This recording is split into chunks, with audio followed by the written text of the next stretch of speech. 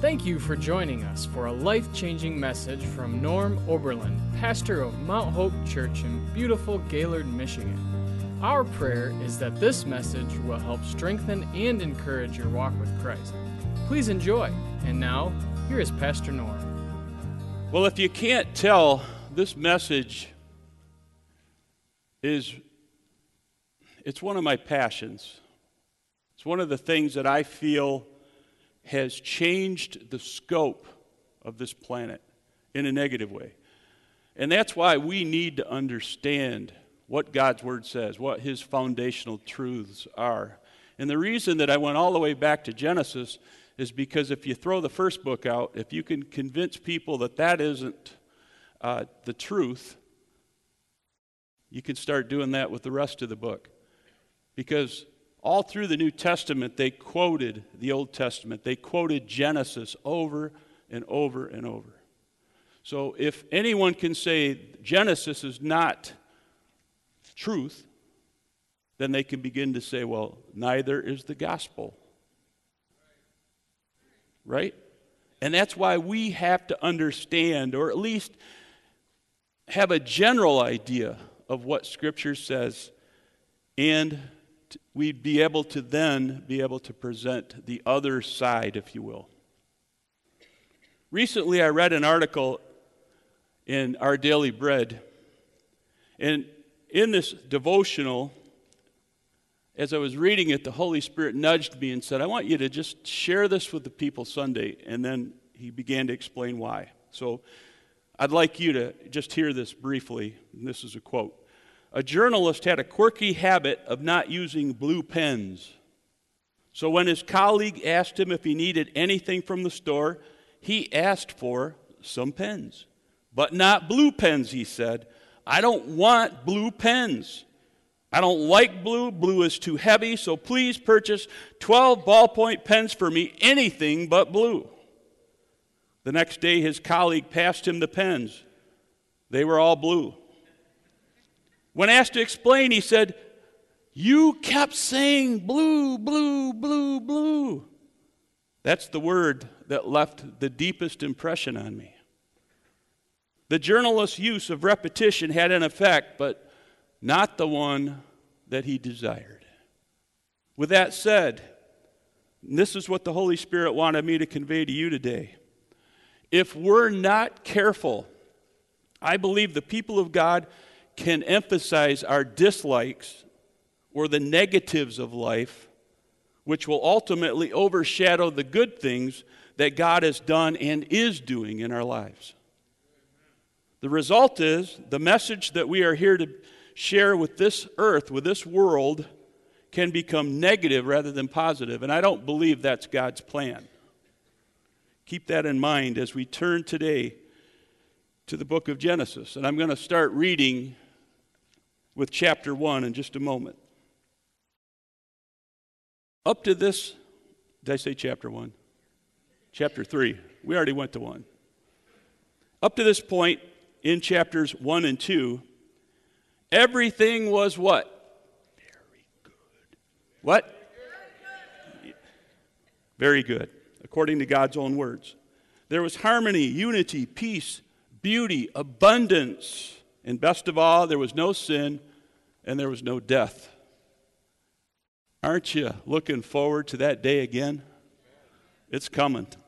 That's what heaven's going to be like. It's coming.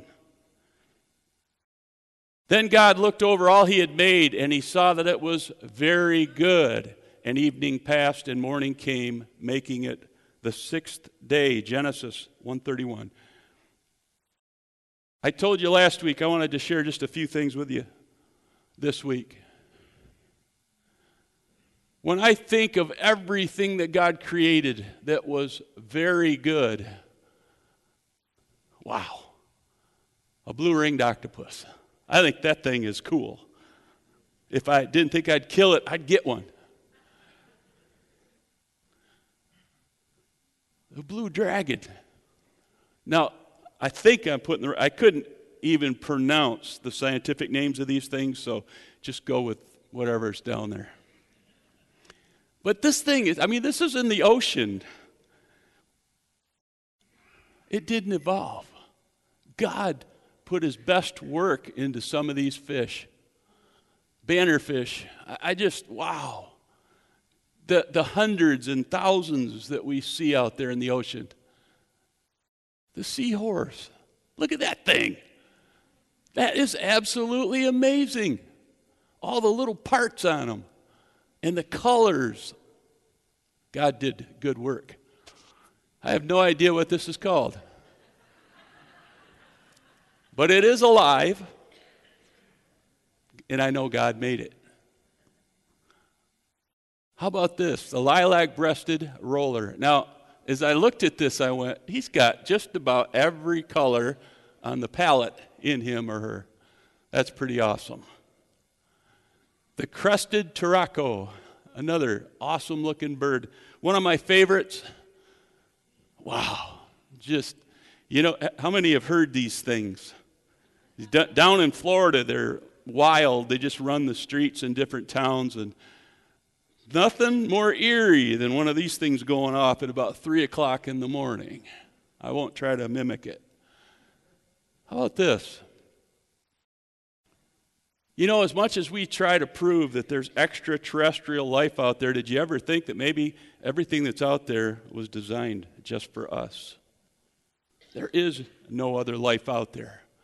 God created man to live on that third planet called Earth. I think it's pretty cool. How about this? Wow. He did that for us. Now, they couldn't even see it up until a few decades ago because we didn't have telescopes powerful enough. But now that we do, wow, it is absolutely amazing. Some of the things that God has done. This is actually a star cluster. Now, I wish I could zoom in on this, but I can't.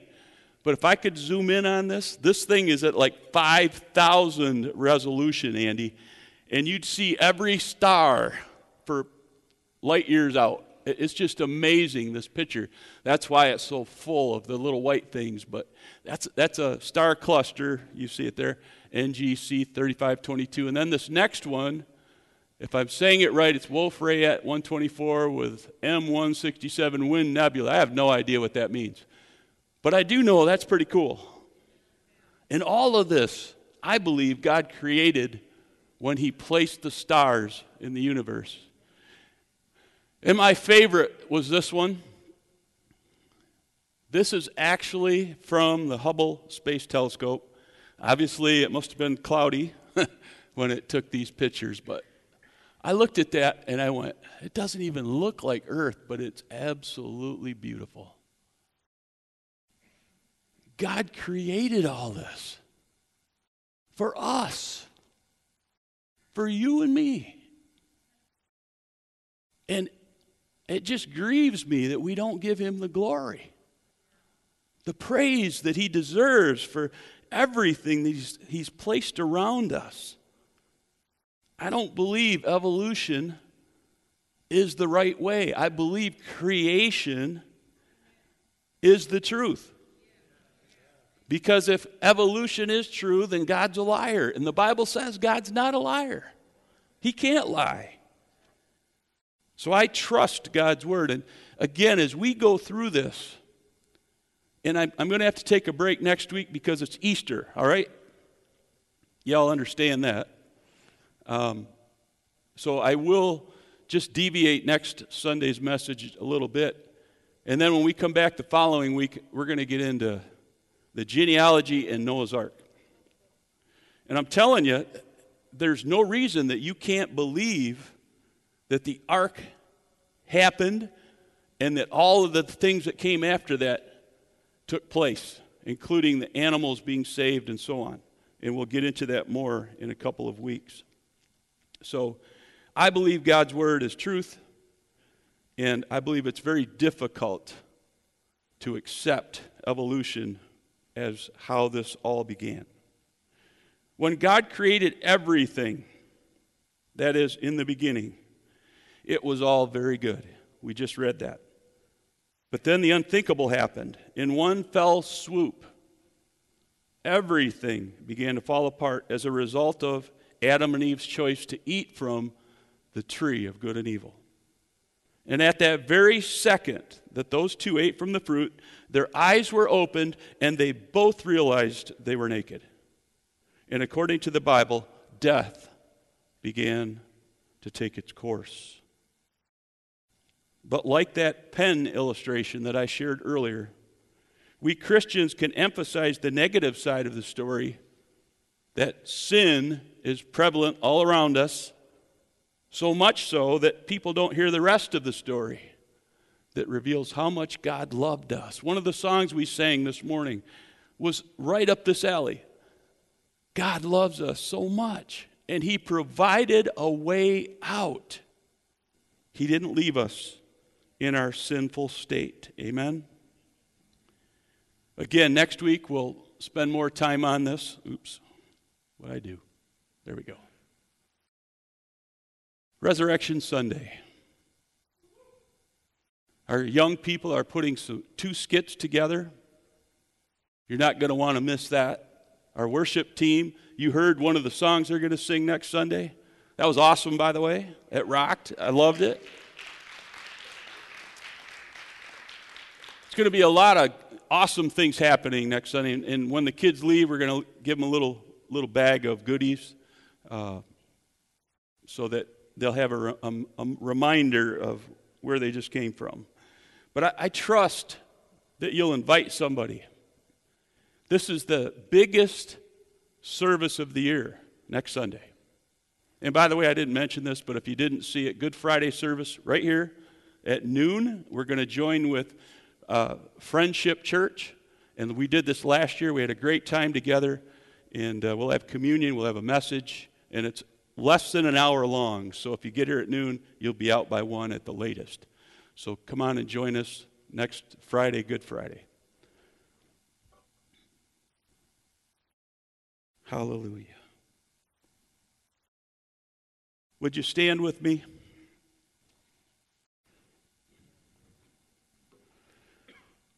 Father, we are so blessed to live in a nation that still predominantly loves God. There are Christians representing you, representing the truth, and I'm grateful that we live here. But Lord, I don't take it for granted because this freedom that we have could be gone tomorrow, depending on how things go. We pray today that you would build this church. And I've seen over the years through history that the church often grows more when there's turmoil than it does when there isn't. Lord, I pray for everyone that's within hearing of my voice, that you would put your message deep within our hearts, that you would help us, Lord, to rightly divide the word of truth. And Lord, that when it's all said and done, that we will be able to give an answer to people who ask, that we'll be able to share the good news of Jesus with our family, our friends, with our coworkers, with the world, Lord. Use this church as only you can. Give us ears to hear, eyes to see the things of God today. Prepare our hearts, Lord, and help us to study out these things, not just to listen to Pastor Norm, but to study out the Word of God and to study out some of the commentaries and go to these websites, Lord, and just learn about the awesome things that were very good when you created them. We love you this morning, and we commit this message and this church into your hands. And we pray this in Jesus' name, and everybody said, Amen. God bless you.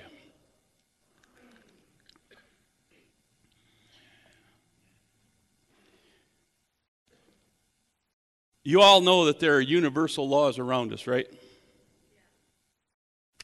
There's one, gravity. If I jump off this stage, I'm going to hit like a rock right there. I'm not going to do it because I'd probably get hurt. There's also the law of thermodynamics, which is prevalent all around us. That's pretty much what drives the universe. But did you also know there are spiritual laws at work around us? Years ago, Richard Wetherill identified what he called a created natural law of behavior, and he named it this: the law of right action. The law of right action. This law requires mankind's behavior to be rational, honest, and moral. How do you think we're doing there? Not so well. That's pretty much my take on it too. Obviously, we're failing in this as human beings. And according to God's holy word, where there is sin, there is no forgiveness without the shedding of blood. This is one of God's spiritual laws. I didn't make this up, he did. All right? It's right behind me. Enter God's Son, Jesus. Because he took our place on that cross, we no longer will be held accountable for our sins. Once and for all, as the blood of Jesus is applied to your sins, your slate is wiped clean, and you are born again. And your name is then written in the Lamb's Book of Life. You have nothing to worry about. God's got it taken care of. But there's still a world out there that needs to hear this message. And we can't keep it to ourselves. If we do, shame on us. Don't we think any more of the world than that? Where's the love that drives us? Love God first and then love your neighbor. We need to love our neighbor enough to tell him the truth. This is the truth. I believe that with all my heart. Hebrews 9:27 talks about this a little more. And just as each person is destined to die once, and after that comes judgment, so also Christ died once for all time as a sacrifice to take away the sins of many people. He will come again, not to deal with our sins, but to bring salvation to all who are eagerly waiting for him. Do you realize what Jesus is talking about right here? Salvation. He came to this earth so he could take our place. All the sins were heaped on him. Next Friday, Good Friday. That's what we're going to actually be looking at, meditating on as we come together. How God took all that pain on himself so that we would have life. And it crushed him, according to the Scripture. But I'm thankful to God that you and I don't have to pay the price. That we don't have to pay the penalty. And that's the good news that all of us should be sharing with this world. Let us proclaim how God, as a result of his deep love for us, redeemed us from the curse of the law. And that's a spiritual law that you can bank on. Apply Jesus' blood, you get forgiveness of sins. But you have to accept what he did. You have to say yes to Jesus before all this can happen. And the sad part is there are many people on this planet who refuse to do this. Why do I need Jesus? Why do I need his blood? I'm a good person. Yeah, right. Gag me. None of us are good. All of us have fallen short of God's standard. The book of Genesis, chapter 3, we're going to go through this rather quickly, but I think that you'll begin to understand some of the things that I'm sharing with you today as we go through this. So let's start out. Verse 1, chapter 3. The serpent was the shrewdest of all the wild animals the Lord God had made. One day he asked the woman, "Did God really say you must not eat the fruit from any of the trees in the garden?" "Of course we may eat fruit from the trees in the garden," the woman replied. "It's only the fruit from the tree in the middle of the garden that we're not allowed to eat. God said you must not eat it or even touch it. If you do, you will die." That's pretty clear, right? You touch the fruit, you die. What was his response? "You won't die," the serpent replied to the woman. "God knows that your eyes will be opened as soon as you eat it, and you will be like God, knowing both good and evil." The woman was convinced. She saw that the tree was beautiful and its fruit looked delicious, and she wanted the wisdom it would give her. So she took some of the fruit and ate it. Then she gave some to her husband who was with her, and he ate too. At that moment, their eyes were opened, and they suddenly felt shame at their nakedness. So they sewed fig leaves together to cover themselves. Wonder why they picked fig leaves. They're big. Weird. When the cool evening breezes were blowing, the man and his wife heard the Lord God walking about in the garden. Wouldn't that have been cool? Hey, I think I hear God coming. Only in this case, it wasn't good for them. So they hid from the Lord God among the trees.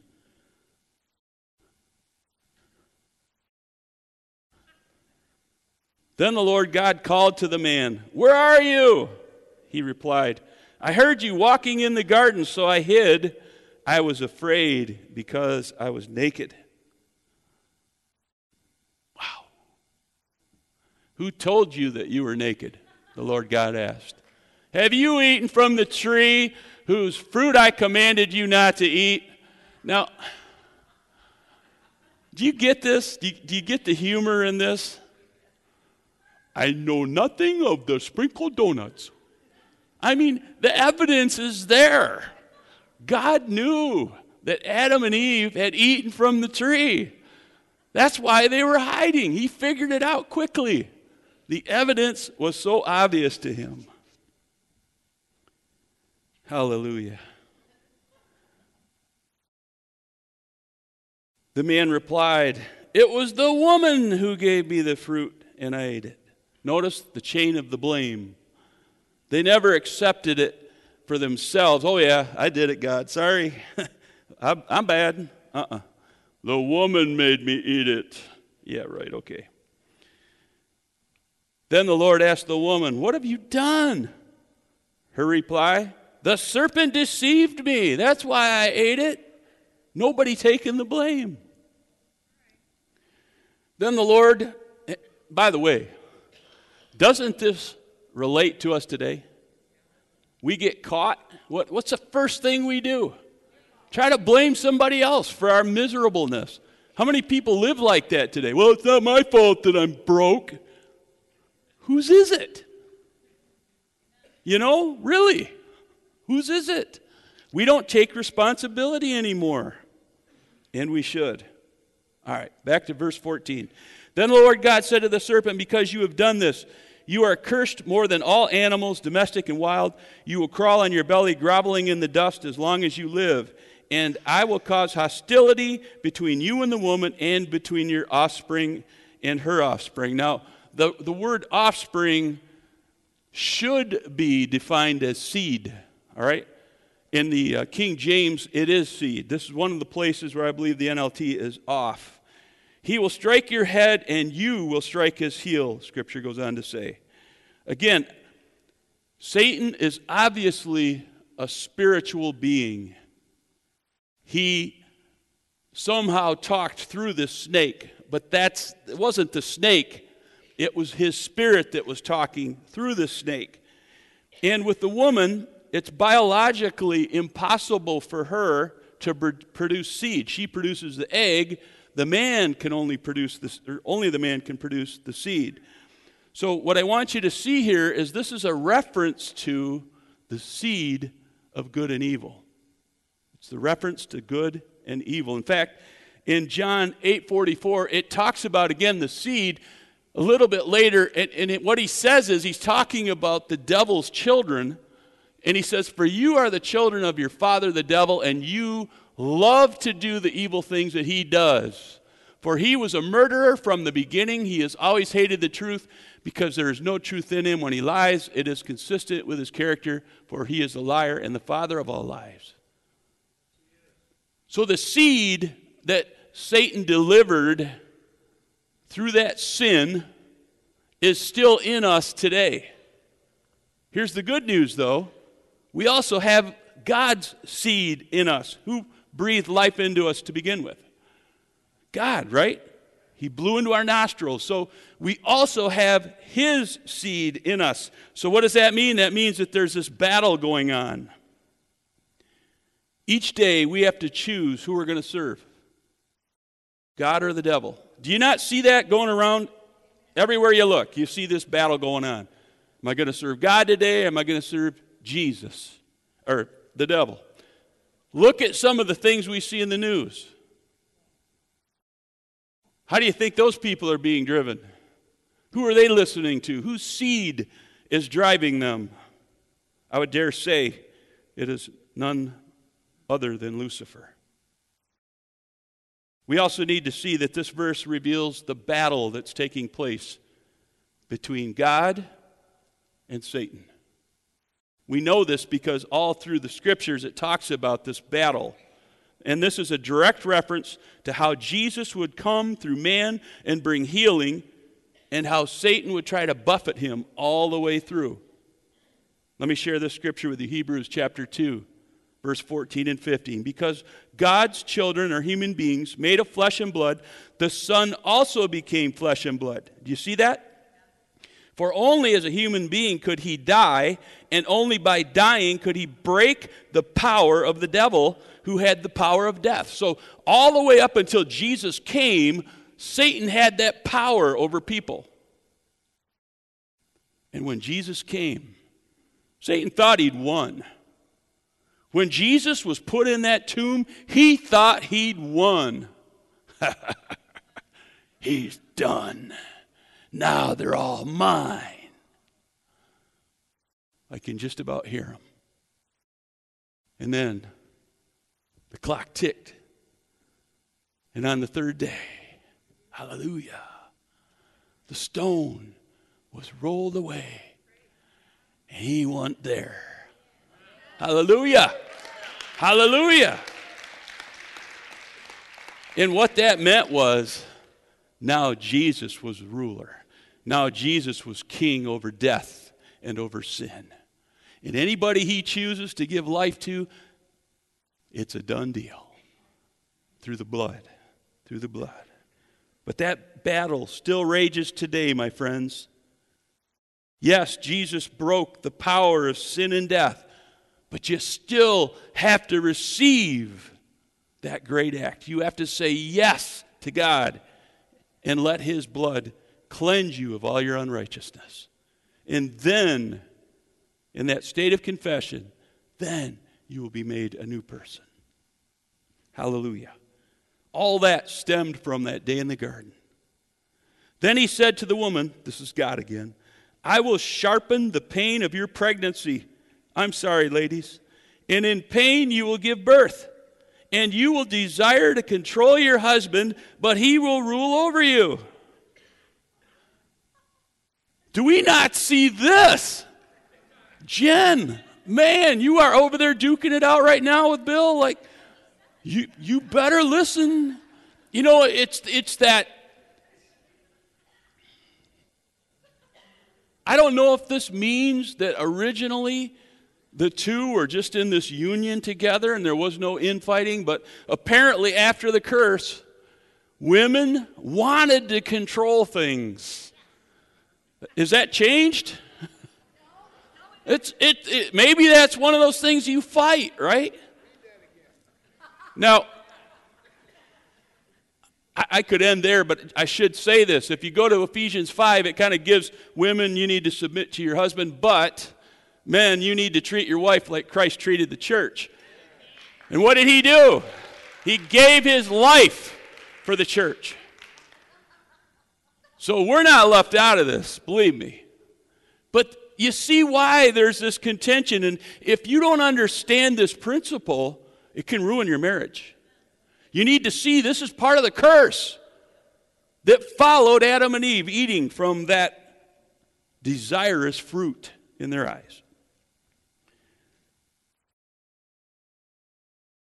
And to the man he said, you listen to your wife. Maybe that's why we don't listen anymore. I don't know. And ate from the tree whose fruit I commanded you not to eat. The ground is cursed because of you. All your life you will struggle to scratch a living from it. It will grow thorns, thistles for you, though you will eat of its grains. By the sweat of your brow will you have food to eat until you return to the ground from which you were made. How is he made? From the dust, from the ground.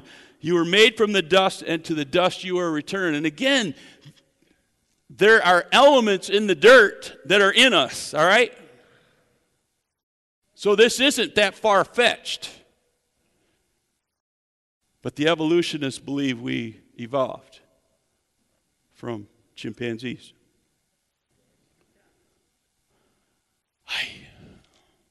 I'm not going to go there today. We'll get to this again, I'm sure. Verse 20, then the man, Adam, and his wife Eve, because she would be the mother of some of those who live. Can it get any clearer than this? The mother of A-L-L, all who live. Eve was your mama. Eve was my mama.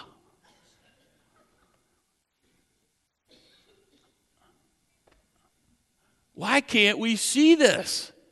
Well, it doesn't make sense. All those people coming from one woman. Duh. Really? Look at how many billions of people we have added just in the last half a century. And you don't think that God could have created everything around us, all of us coming from the same woman, the same man? It sure beats coming from a chimpanzee. That's all I'm saying. Well, it's not. I'm going to say more. And the Lord God made clothing from animal skins for Adam and his wife. Now, I'm just going to tell you right now, they didn't have cars back then, so God didn't use roadkill to create their clothes. The animal was in the clothes when he created them, and therefore, what do you have to do? There had to be bloodshed. First time we see this in Scripture. Also, it shows us there's a penalty. There's a consequence. It may not immediately affect you, but it will affect those around you when you sin. They're learning this the hard way. Then the Lord God said, look, the human beings have become like us, knowing both good and evil. What if they reach out, take the fruit from the tree of life and eat? Then they'll live forever. Here's another reason why it's so important that we cannot throw out the book of Genesis. Revelation 2:7, to everyone who is victorious, I will give fruit from the tree of life. What? The tree of life. Say it again. The tree of life. Where? In paradise. If you throw out the book of Genesis, you just eliminated the tree that Jesus talked about in this passage. Then what do? Somehow, some way, this is going to give us eternal life. I don't understand it, but it's going to happen. It's right there in black and white. Okay, in black and tan, if you're looking behind me.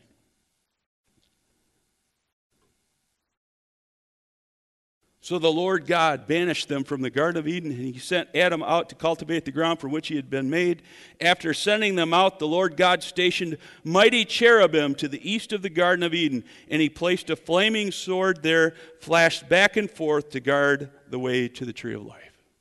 So obviously God doesn't want us to be eternal while we're living in our sins. However, once you apply the blood of the Lamb, which we're going to get to in just a minute, once you apply that to your life, then he wants you to have eternal life, because then your sins won't be with you forever. You will be holy. You will be pure. Jesus is coming back for a church without spot or wrinkle, without blemish. How is that going to happen? It can only happen by applying the blood of Jesus to our sins. In other words, repent. Repent. Say that to your neighbor. Repent. Repent, brother. Repent. All of us need to repent. That means we turn around 180 degrees. We turn around, we stop running from God, and we run to God. And then the miracles begin to happen. Hallelujah. I think this is pretty good preaching myself. Then we're going to get into Genesis chapter 4. And again, this is so important that you understand this next part that we're going to be talking about. Here we go. You ready for this? Can we talk about this in church? sexual relation. Let me read it. Now Adam had sexual relations. And in the King James, I believe it says he knew Eve. They get a lot out of a knew. But that's what it's saying. He had sexual relations with his wife Eve, and they didn't have contraceptives back then, so she was pregnant. Again, and I think it's important for us to realize that this beautiful act of reproduction can only happen between a man and a woman as they become one. That's how God designed us, and it was to procreate, to produce more children. That's why marriage can only be between a man and a woman. When she gave birth to Cain, she said, "With the Lord's help, I have produced a man." Now, don't take that literally.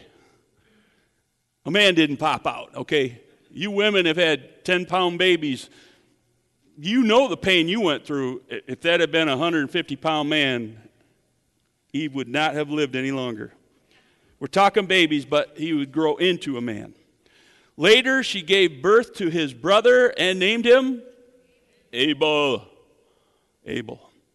When they grew up, Abel became a shepherd while Cain cultivated the ground. Now, I believe that Eve had no trouble identifying the pain God was talking about as she gave birth to these children. And some of you women here say, "Amen, brother. Amen." I heard somebody say that the only thing a man can go through that could even come close to childbirth is if he passes a large gallstone through something else that he owns. Kidney stone, sorry. Yeah, the women have the gallstone. You get what I'm saying? Have you ever seen somebody passing those? Have any of you passed those? I know you have. And you're going, "Yeah, brother, sweating, pain, give me morphine, give me shots, give me something, help." But you women, God bless you. I'm thankful I'm not one for that very reason. I think you're awesome. You're a blessing to us, but I'm so glad God made me a man for that reason. And I love my wife, and she is my hero for that reason. I said this last week, I watched all 4 of them being born. All 4 of my boys, and everyone was a miracle. And started out, first one was 22 hours labor. Second one about 18. Third one about 11. Fourth one, I'm just glad we made it. Because he was the biggest. He said, "You're going to have a baby." Yeah, duh. No, you're going to have a baby now. Get in there, woman. That was awesome.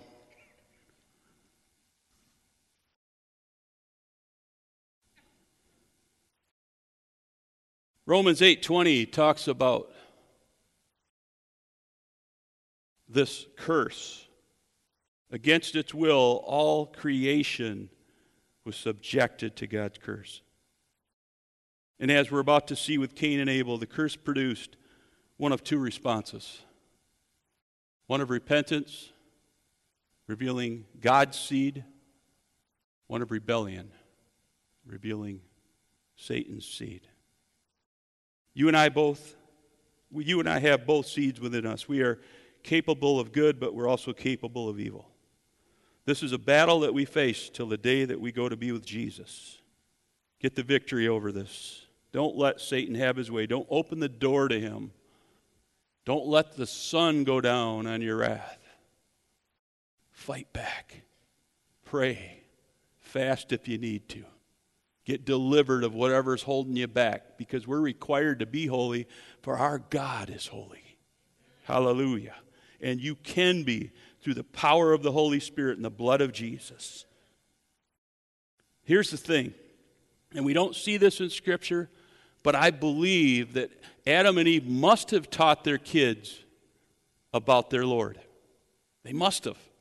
And somehow they must have talked to them about sacrificing, or why would they be doing it, right? And at some point in time, they must have talked about there having to be bloodshed, because we see that that's what Abel does. So they must have taught their kids about sin.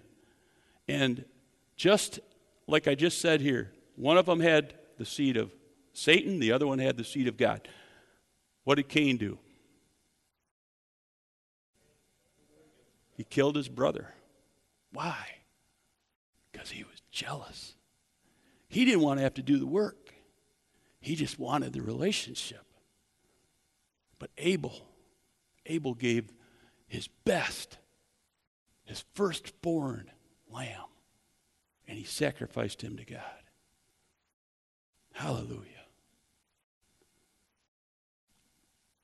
When it was time for the harvest, Cain presented some of his crops as a gift to the Lord. Abel also brought a gift, the best of the firstborn lambs from his flock. The Lord accepted Abel and his gift, but he did not accept Cain and his gift.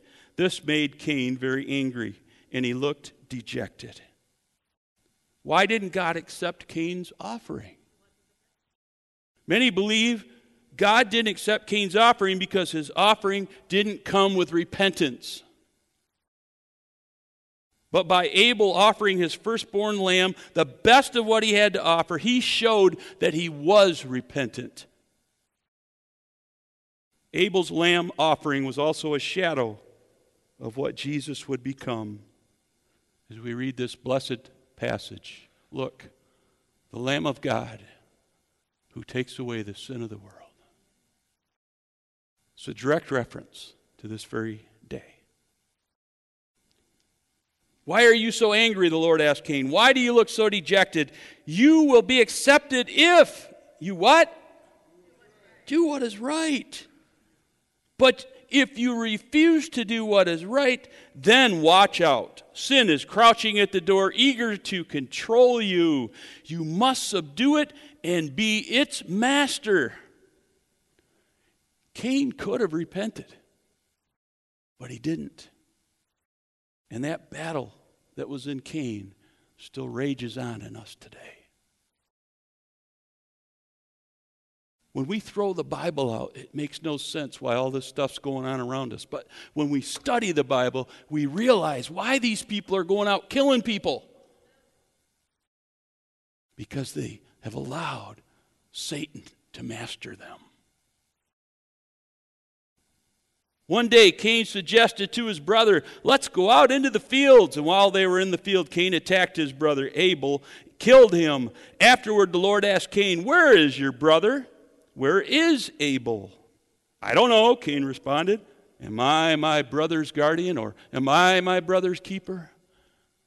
Boy, if we wore that out. We are. We are our brother's keeper. Yes, you are. Cain replied to the Lord, oh wait, let me back up. But the Lord said, what have you done? Listen, your brother's blood cries out to me from the ground. Now you are cursed and banished from the ground, which has swallowed your brother's blood. No longer will the ground yield good crops for you, no matter how hard you work. From now on, you will be a homeless wanderer on the earth. Cain replied to the Lord, my punishment is too great for me to bear. Some suggest this might have been a possible sign of repentance here. Maybe. Not sure. You have banished me from the land and from your presence. You have made me a homeless wanderer. Anyone who finds me will kill me. The Lord replied, no, for I will give a sevenfold punishment to anyone who kills you. Then the Lord put a mark on Cain to warn anyone who might try to kill him. So Cain left the Lord's presence and settled in the land of Nod, east of Eden. Now, again, this is another place where most of the translations get this wrong. The original word here is uth, and it actually means a sign, not a mark. God gave a sign. Don't mess with him. It wasn't like he put something physically on Cain so everyone would see, oh, don't mess with that guy. But somehow there was a sign that you don't mess with him. You with me? Let's see. I guess I didn't have that one up there. Thought I had another scripture here. The sign was to keep others from killing Cain, but he still feared that others would kill him, and that may have been why he became the wanderer. He was always looking over his shoulder. And this leads me to this other point. When you commit a heinous act, when you sin, what do you do? What do you start to do? You get paranoid. You're always doing this, looking over your shoulder to see if you're about to get caught up with. Anybody else in here say amen? You know, when I used to live in that lifestyle, that's all I did was look behind me. And then I had to keep in mind all the lies that I told people, because I was a habitual liar as a young person. It was easier for me to lie than to tell the truth. Why? I don't know. It's just the path I chose. But I'm telling you, I would get my own lies mixed up and they would trap me. And that often happened to me. It was no fun. Because every minute I had to be thinking, now what did I tell that person? I had people convinced I was from the band Chicago. Girls, you know, trying to impress them. It worked until one of our buddies told them, and then he took off. All of a sudden, 10 guys came in. You guys aren't from the band Chicago. Get out of here. They about killed us. I about killed the friend that told them. That was another day. Hallelujah.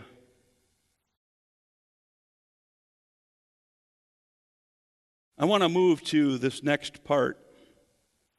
Cain had sexual relations with his wife. I'll read that again in a minute. Where did Cain's wife come from? A rib. From Eve. You're on to something. There are 3 words. Very pure genes. Not these genes. These genes. In the beginning, they had a pure line. Sin had just taken place, so they were still pure, or almost pure. But every generation that passed became a little more tainted and a little more tainted. We see that yet today. If you look at, here's what I'm getting at. If you take a strain of dog, let's say a husky, for example, in order to get that husky, you just keep breeding it until you get that strain.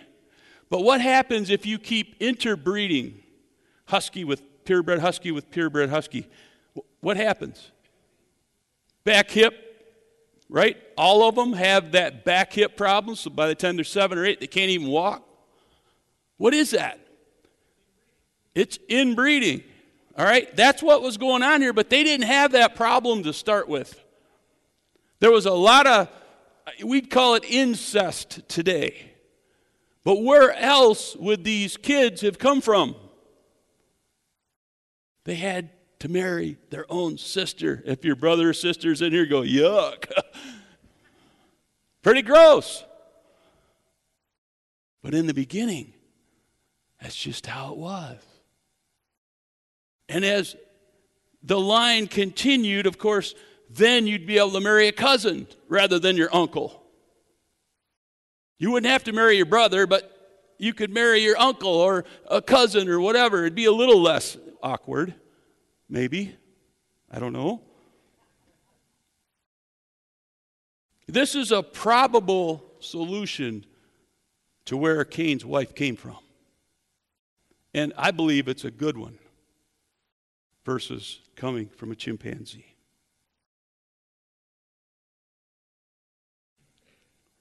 Cain had sexual relations with his wife. She became, oh, by the way, you'll talk about this more in your common ground today. I'll let you guys have fun with it. She became pregnant and gave birth to Enoch. Then Cain founded a city which he named Enoch after his son. Enoch had a son named Irad. Irad became the father of Mehujael. Mehujael became the father of Methushael. Methushael became the father of Lamech. Lamech married 2 women. The first was Ada, and the second was Silla. Man, I've got the pronunciations right here in front of me, and it's still hard to tell them. Okay. Ada gave birth to Yabal, who was the first of those who raised livestock and live in tents. So he was the first shepherd or whatever guy. His brother's name was Jubal, the first who played the harp and flute. Lamech's other wife, Zillah, gave birth to a son named Tubal-Cain. He became an expert in forging tools of bronze and iron. Now, again, a lot changed right here. When they began to use iron for swords and things, everything changed. Life became a little bit easier, and they could kill easier. So that seeing that right there, it leads me to believe that a lot of things happened right there. Okay. Tubal-Cain had a sister named Naamah. One day, Lamech said to his wife, Ada and Zillah, "Hear my voice. Listen to me, you wives of Lamech. I have killed a man who attacked me, a young man who wounded me. If someone who kills Cain is punished 7 times, then the one who kills me will be punished 77 times." What I want you to see here is this is actually a poem. This is the New American Standard updated version, but it shows how this would be read. And again, we don't get the gist of it because in the original language it was in Hebrew, but we do see here kind of how this thing flows. Lamech said to his wives, Ada and Zillah, "Listen to my voice, you wives of Lamech. Give heed to my speech, for I have killed a man for wounding me, and a boy for striking me. If Cain is avenged 7-fold, then Lamech 77-fold. What was he doing? Who said that? You're right on, man. That's what he was doing. He was boasting. In fact, scholars say he was actually blaspheming God. When you really look at this, what was he saying? If God's going to get vengeance 7 times for Cain, as far as I'm concerned, I'm going to get 7 times 70. All right? You see that? 77-fold. Hallelujah. He was a big mouth. He was blaspheming God. Interestingly, later on, God used a very similar scripture. Then Peter came to him and asked, "Lord, how often should I forgive someone who sins against me? 7 times? No, not 7, but 70 times 7. You know, Jesus turned this thing around. I think God had the last laugh. What Lamech was using as a boast, look at me, I'm a man, I'm a big bad man. God turned it around and said, no, you won't kill, you won't get revenge. Forgive. Turn this thing around. This is God's spiritual law right here. Turn this thing around. Don't hold it against them. Don't get vengeance. Forgive. I think God's pretty awesome. Hello. Is it noon?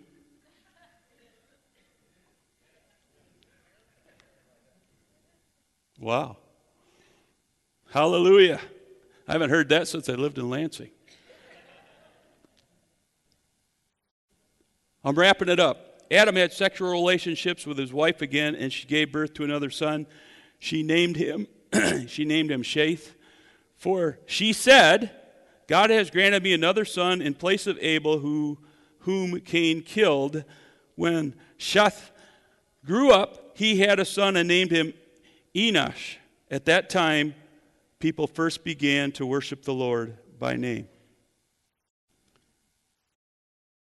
I'm going to wrap it up here. You can stand up if you'd like to. You look like you're about ready to fall asleep.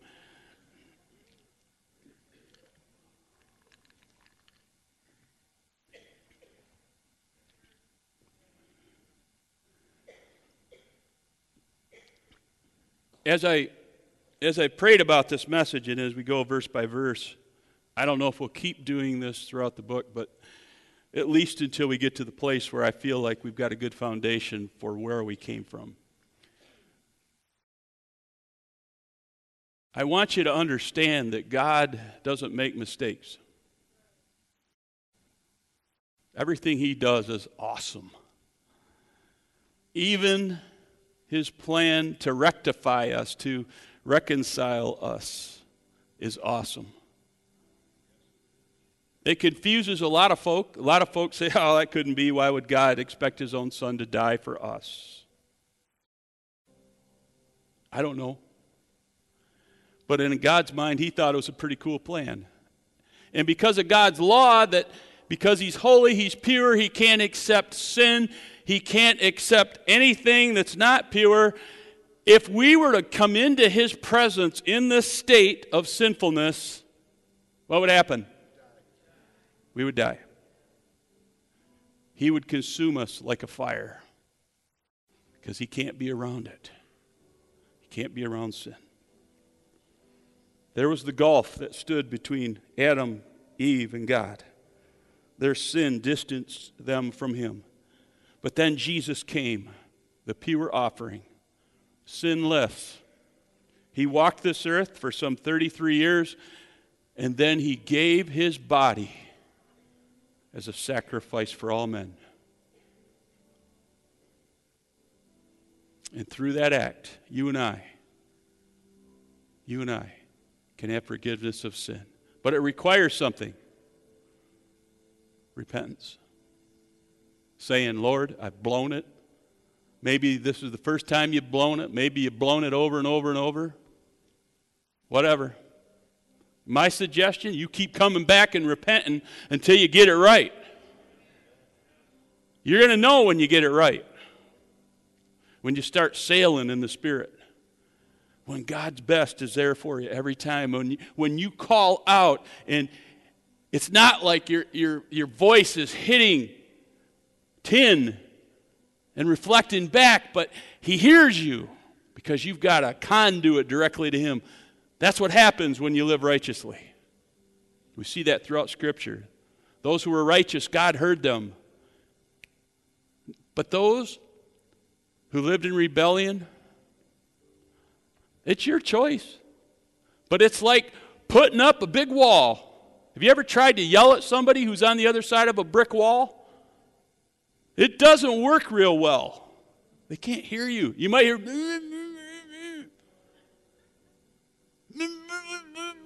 That's what God hears. There's that sinner again, trying to talk to me. But the second that sinner says, God, forgive me, all of a sudden, boom, the wall is gone. And God hears. The minute that you call on the name of Jesus, your sins will be washed away. That's God's promise. By grace, you are saved. That's God's law. Would you bow your heads?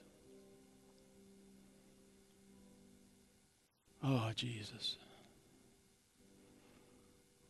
We're all broken. Thanks to great-great-great-great-great-great-great-great-great-grandpa Adam. We're all broken. And we know that there is evil in us. Lord, we've all fallen short of your glorious standard. But we also know that Jesus came to save us by grace, that Jesus is your gift to us. And Lord, I am so grateful for that, for the blood that has washed me clean. And I want to pray for every person in this room, if they're here today and they haven't received this yet. Let this be the day, Lord, that you get a hold of their heart. Let this be the day that they repent of their sins, turn back to you and say, God, I want that. I want eternal life. I want to live for you the rest of this life. God, change me today. If you're here and you'd say, Pastor, I know I'm right with God. If I were to die right now, or if Jesus were to come back for his church this very moment, I know I'd be safe. I know I'd be with him forever and ever and ever. If that's you, would you lift your hand up quickly? Yes, hallelujah. All right. I'm just going to lay it out. Probably about half of you didn't put your hand up. Now, either you didn't understand me, or you're living in sin. Again, everybody's head bowed, eyes closed. I just want to ask this. I'm asking it one time. So just determine right now, is this day the day that I'm going to repent? Is this the day that I'm going to say yes to Jesus on March the 20th, 2016? Is this the day that my name's going to be written in the Lamb's Book of Life? Or am I going to keep on sinning, and who knows, I may end up in hell forever if I don't turn soon. I'm not trying to bully you into heaven. I'm just trying to get you to realize there's one way, and that's through Jesus. So I'm going to ask, every head bowed, eye closed, if you're here today and you want me to pray with you, you want to repent today, this is your day. Lift your hand up right now so I can see it. Yep. Hands going up all over the room. You can put them down. Thank you. Anybody else that hasn't already raised their hand? At least 20 hands went up. At least. God is in the business of miracles. And this is the biggest miracle that he does right here. And this is where the angels are up in heaven getting revved up right now. Look it down there. Look at those people. They're about to pray the prayer. Get ready. They're getting the party room ready right now. Hallelujah. The angels in heaven are rejoicing because of this moment. I want you to pray with me, and I'd ask every person in this room to join me, please. Heavenly Father, I'm broken. I need Jesus. I'm a sinner. And I know I've fallen short. I've been living for myself. I've been following my father, Satan. But today, I've been challenged. I've seen the light. I believe your Bible is truth. And I confess my sin to you. Forgive me, Lord, for I have sinned. Cleanse me of all my unrighteousness, of all my sins, and make me a new person. In Jesus' name I pray. Give God the glory this morning.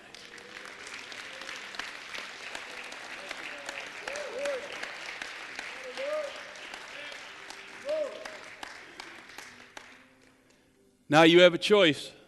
You can live for him, or you can live for him. Don't live for him anymore. Live for Jesus. And every day that you spend with him, you're going to improve. Your life is going to get better. I don't know what hole you're in, but God just pulled you out, set you firmly on the ground, and now it's up to you where you go next. Don't go back to your sinning like the dog that goes back to its vomit. You ever seen a dog eat its own? Bleh. That's a pretty awesome picture, isn't it? But that's what we do when God's forgiven us and we go back. So don't do that. We have a book back there that's being held up, the little green book, The New Life, the Start of Something Wonderful. It's a short book that has tons of scriptures that will help you stay on the right path. So if you don't have one, grab one and begin to read it. Get your Bible out and read your Bible along with it. It will help you to grow. Get back into a strong church. If you're not living in this area, find a strong church where you're at. If you don't have a church, we'd love to have you here. Amen? That said, again, next Sunday is Easter. It's going to be a powerful message, short, capsuled. But I'm going to have some illustrations that I think will get the point across. Then the following week, we're going to talk about Noah's Ark and what that all meant for this planet. So come on back. Hope to see you again soon. We love you. Father God, we again thank you for everything you did here today. We give you all the glory and the praise for every person that raised their hand for salvation. We know, Lord, that their names are now written in the Lamb's Book of Life. And when they get to heaven, Lord, you're going to look it up, and there it will be. Well done. Come and enjoy this forever. Lord, we pray that you would help each one of us invite people to hear the truth. Invite people back next Sunday. Invite people back to hear the message on creation. Help us to be your mouthpiece. Put people in our path and keep us safe in our coming and in our going. Bless our short time of fellowship after this service, and we commit this body into your hands. In Jesus' mighty name. Amen. God bless you. We pray you enjoyed this message from Pastor Norm Oberlin. If you would like to partner with Mount Hope Church, you can make your tax-deductible donation online at GaylordChurch.com. From there, just click on Give Online Now. Thanks for listening. We can't wait to be with you again next week.